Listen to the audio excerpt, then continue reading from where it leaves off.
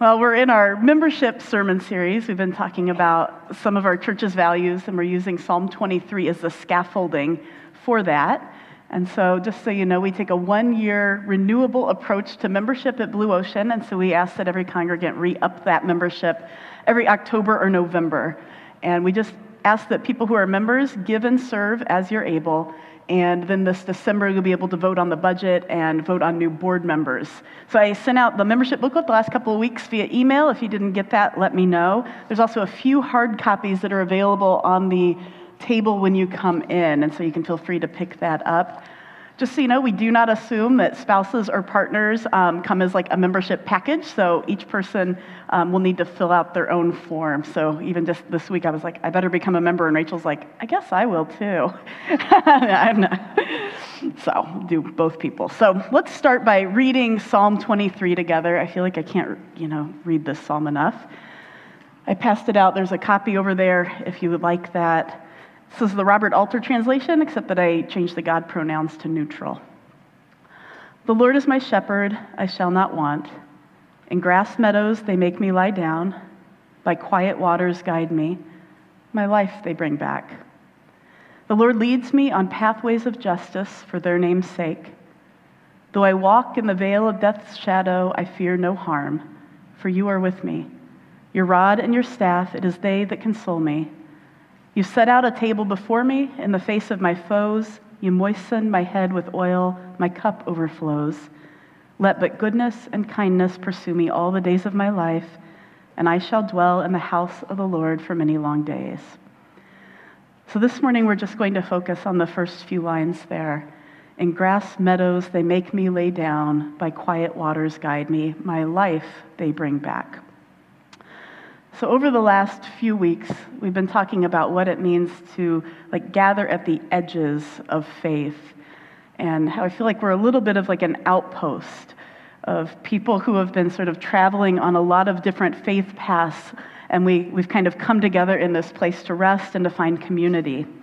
I don't know how many of you know your memes very well, but there's a meme that's like, "Rest here, weary traveler, for great adventure lies ahead." And that's what kept coming to my mind, because apparently I think in memes now. To help make the world a more just place, we have to learn those tools of rest and recharging. Having done a lot of social justice kind of work in my life, I see a lot of people burn out because they don't learn the both and of it. So in the first 4 centuries of Christianity, the most common symbols of our faith that were found in art, were found in the catacombs, were the Good Shepherd, the fish, and the vine. So the Good Shepherd, the fish, and the vine. And in the Psalms, we see that there are a lot of pictures of God, and most of them use military imagery. We see God as a fortress, God as a rock, a deliverer, a high tower, a refuge, a shield, a stronghold. And that's the majority imagery in the Psalms. But there's a minority imagery of God that includes God as a good shepherd, God as a woman nursing her baby, and God as a good father who's gracious and compassionate. And as a Jewish man, it's highly likely Jesus would have memorized the Psalms by the time he was 12 years old. And yet nowhere in the New Testament does Jesus ever describe God as a fortress, a rock, a high tower, or a stronghold. Those images aren't used by Jesus or any of the other New Testament writers. That doesn't invalidate those ways of describing God. Those can be helpful in certain circumstances, and they make sense in the context of a people whose cities were being attacked by raiders and by neighboring armies. And there's nothing wrong with saying that God is a mighty protector. But it's interesting that Jesus picked out the minority imagery for God in the Psalms for his own teachings. Even when there were rulers and soldiers of the Roman Empire who were actively terrorizing his people, killing them and crucifying them and overtaxing them and making them carry soldiers' packs for a mile at a time. But in places like Luke 15, we see Jesus talk about God as the Good Shepherd, and God as a woman who lost a coin and goes looking for it, and God as the good father who welcomes his wandering son home. And so I think that perhaps Jesus is elevating these more nurturing perspectives of God so that, one, they balance out the pictures of this more sort of distant, powerful protector, And two, I think maybe he just understood that his people needed this sort of gentler image of the Creator in the face of so much violence around them, right? One that would lend a little more personal feel to this human-divine relationship. And this is the intimacy that he would have learned from Psalms like Psalm 23. And the author of this psalm, probably David, was a shepherd himself before he became the king of Israel. And so David knew sheep. And he knew that there's a basic set of wants and needs that a shepherd provides for their sheep, right? Just food, water, rescue when they're lost, some protection from predators, the tending of wounds. There's a foundation of care. Can I get an amen from the miners who raise sheep, right? We see this same understanding of God in Jesus' teachings. Like we see it in the Sermon on the Mount in Matthew 6. And I'm just going to read this because I feel like we just can't hear this enough. This is also on your sheet. Therefore I tell you, don't worry about your life, what you'll eat or drink, or about your body, what you will wear. Is not life more than food, and the body more than clothes? Look at the birds of the air. They don't sow or reap or store away in barns, and yet our heavenly Father feeds them. Are you not much more valuable than they? Can any one of you, by worrying, add a single hour to your life? Oh my God, I feel so called out. Why do you worry about clothes? See how the flowers of the field grow. They don't labor or spin. And yet I tell you that not even Solomon in all of his splendor was dressed like one of those. If this is how God clothes the grass of the field, which is here today and tomorrow is thrown into the fire, how much more will he clothe you, you of little faith? So don't worry, saying, what are we going to eat? Or what shall we drink? What shall we wear? But seek first God's kingdom and righteousness, and all these things will be given to you as well. Therefore, don't worry about tomorrow, for tomorrow will worry about itself. Each day has enough trouble of its own. Right, so there's no promise of perfect health here. Right? There's no promise of an amazing job. There's no promise that we're going to get the house of our dreams. Right? There's no prosperity gospel. There's no promise of smooth sailing. It's just the opposite. Jesus says each day has enough trouble of its own, right? And he knew trouble. He knew trouble. One of his best friends betrayed him. The Romans eventually killed him. But while trouble is present, he taught that we can rest in God so that we can handle that trouble. And he found that source of strength in the Good Shepherd, whose basic care and concern and comfort he could count on. Right? And then Psalm 23, we see David, he talks about that care, and then following that, he talks about being led on paths of justice, going through the valley of death, eating while surrounded by enemies, right? It's this same acknowledgement that life can be really hard sometimes. Can I get an amen on that? Life can be really hard sometimes. But God will tend to us like a good shepherd tends to their flock, and will be present in the midst of that hardship and can guide us toward places and people that can help restore us. Now, I know some of you here have come from backgrounds where God has been depicted as like a cruel and demanding shepherd, one who expects like perfect obedience, and if you don't obey perfectly, well, you deserve what you got, right? And uses fear and punishment to get us to do things. Now, Vanessa shared last week, I'm not sure if she's online this week or not, but she was here in person, and she was just sharing how for much of her life, her choice of following Jesus was born out of fear. And I personally found that testimony just really powerful, and I think it was relatable for a lot of people. I know some of you don't have that in your background, and for that I'm really grateful. Like that's kind of what we're hoping for the kids who go through this church, right? But many of you who find us do. And so healthy spirituality needs to spring from a place of trust and not fear.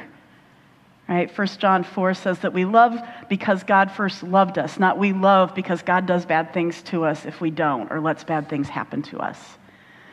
And so I see Blue Ocean as a place where we can hopefully try to rebuild that kind of trust with God if that trust has been compromised for you.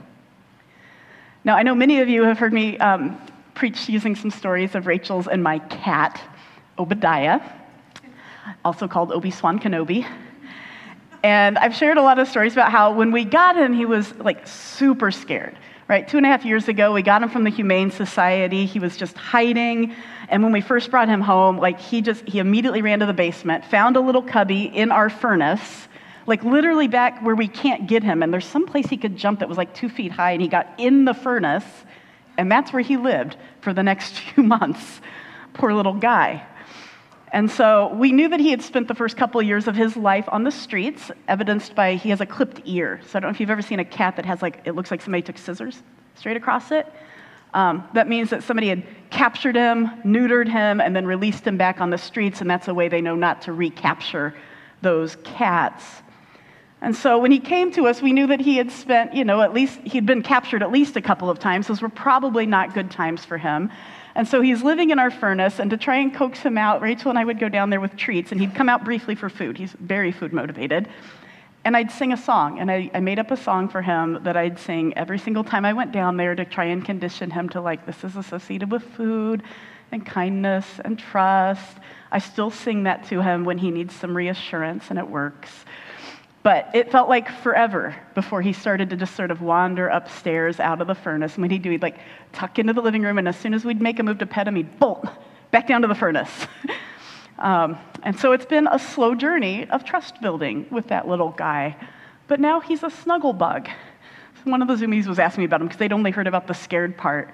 But now, he drapes himself across Rachel every night when we're on the couch, and he just lays there with his belly open and wants us to rub his belly, and he sleeps with us. At some point, Rachel last week said she woke up in the middle of the night and put her hand out, and he came up and put his head on her hand and slept there. He even makes an appearance with visitors sometimes, especially if he thinks food is possible. Our friend Keely is a cat whisperer, and she usually brings McDonald's French fries, and that works very well for her. So a little like Obi, right? Obi had to learn that even though his early experiences of humans was really scary, right? We're really scary animals, that not all of us are. That Rachel and I weren't cruel. We weren't going to make him do things that terrified him. It's that space. In grass meadows, they make me lie down. By quiet waters guide me. My life they bring back. And that might sound a little weird. That translation of makes me lie down can sound a little bit like a shepherd uses force, but that's not really how sheep work. It's not quite the picture here. Sheep can't be made to lay down like a dog. They only lie down when they're well fed and well watered and when they feel safe to do that. And so the message is that God is gentle with us in the way that we had to be gentle with Obi for a time to try and rebuild that trust. And so part of our church's purpose is to be this place where people can feel safe enough to rest in God.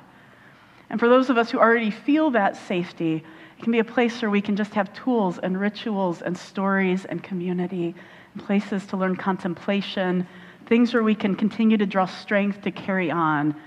And those of us who are still trying to seek this basic safety, and we need our bodies and our minds to calm down in church from past hurts, just know that that can take some time, and we know that, and we try and give that kind of space.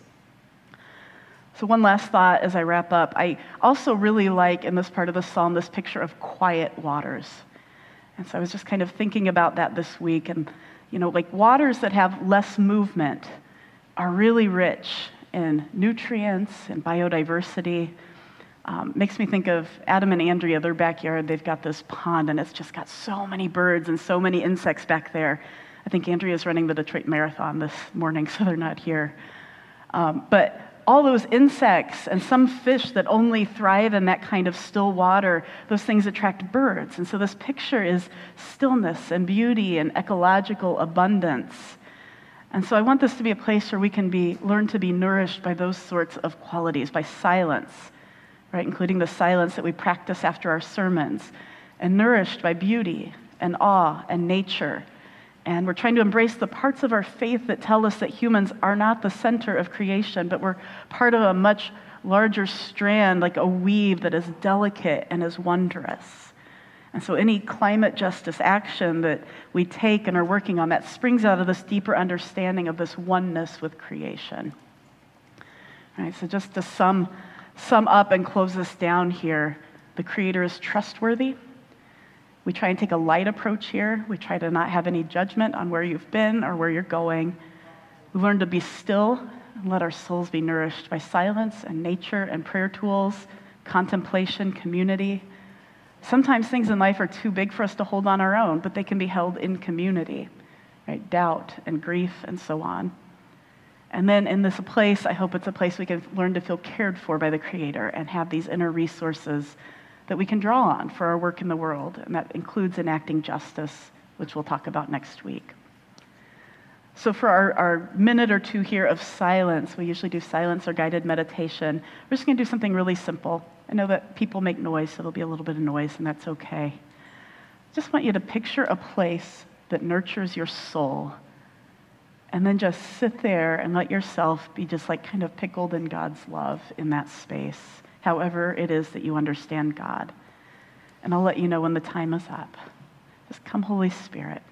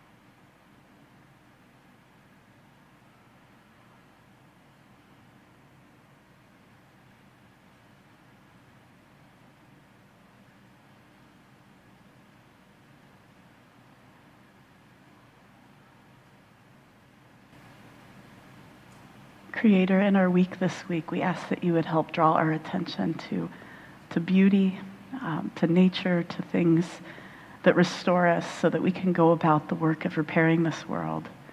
And we thank you for who you are, and that you are gentle, and that you are a good shepherd, and that you are kind, and that you give us so much space as we interact with you. Help us to learn to trust you and to experience you as loving and as gentle. In your name we pray. Amen.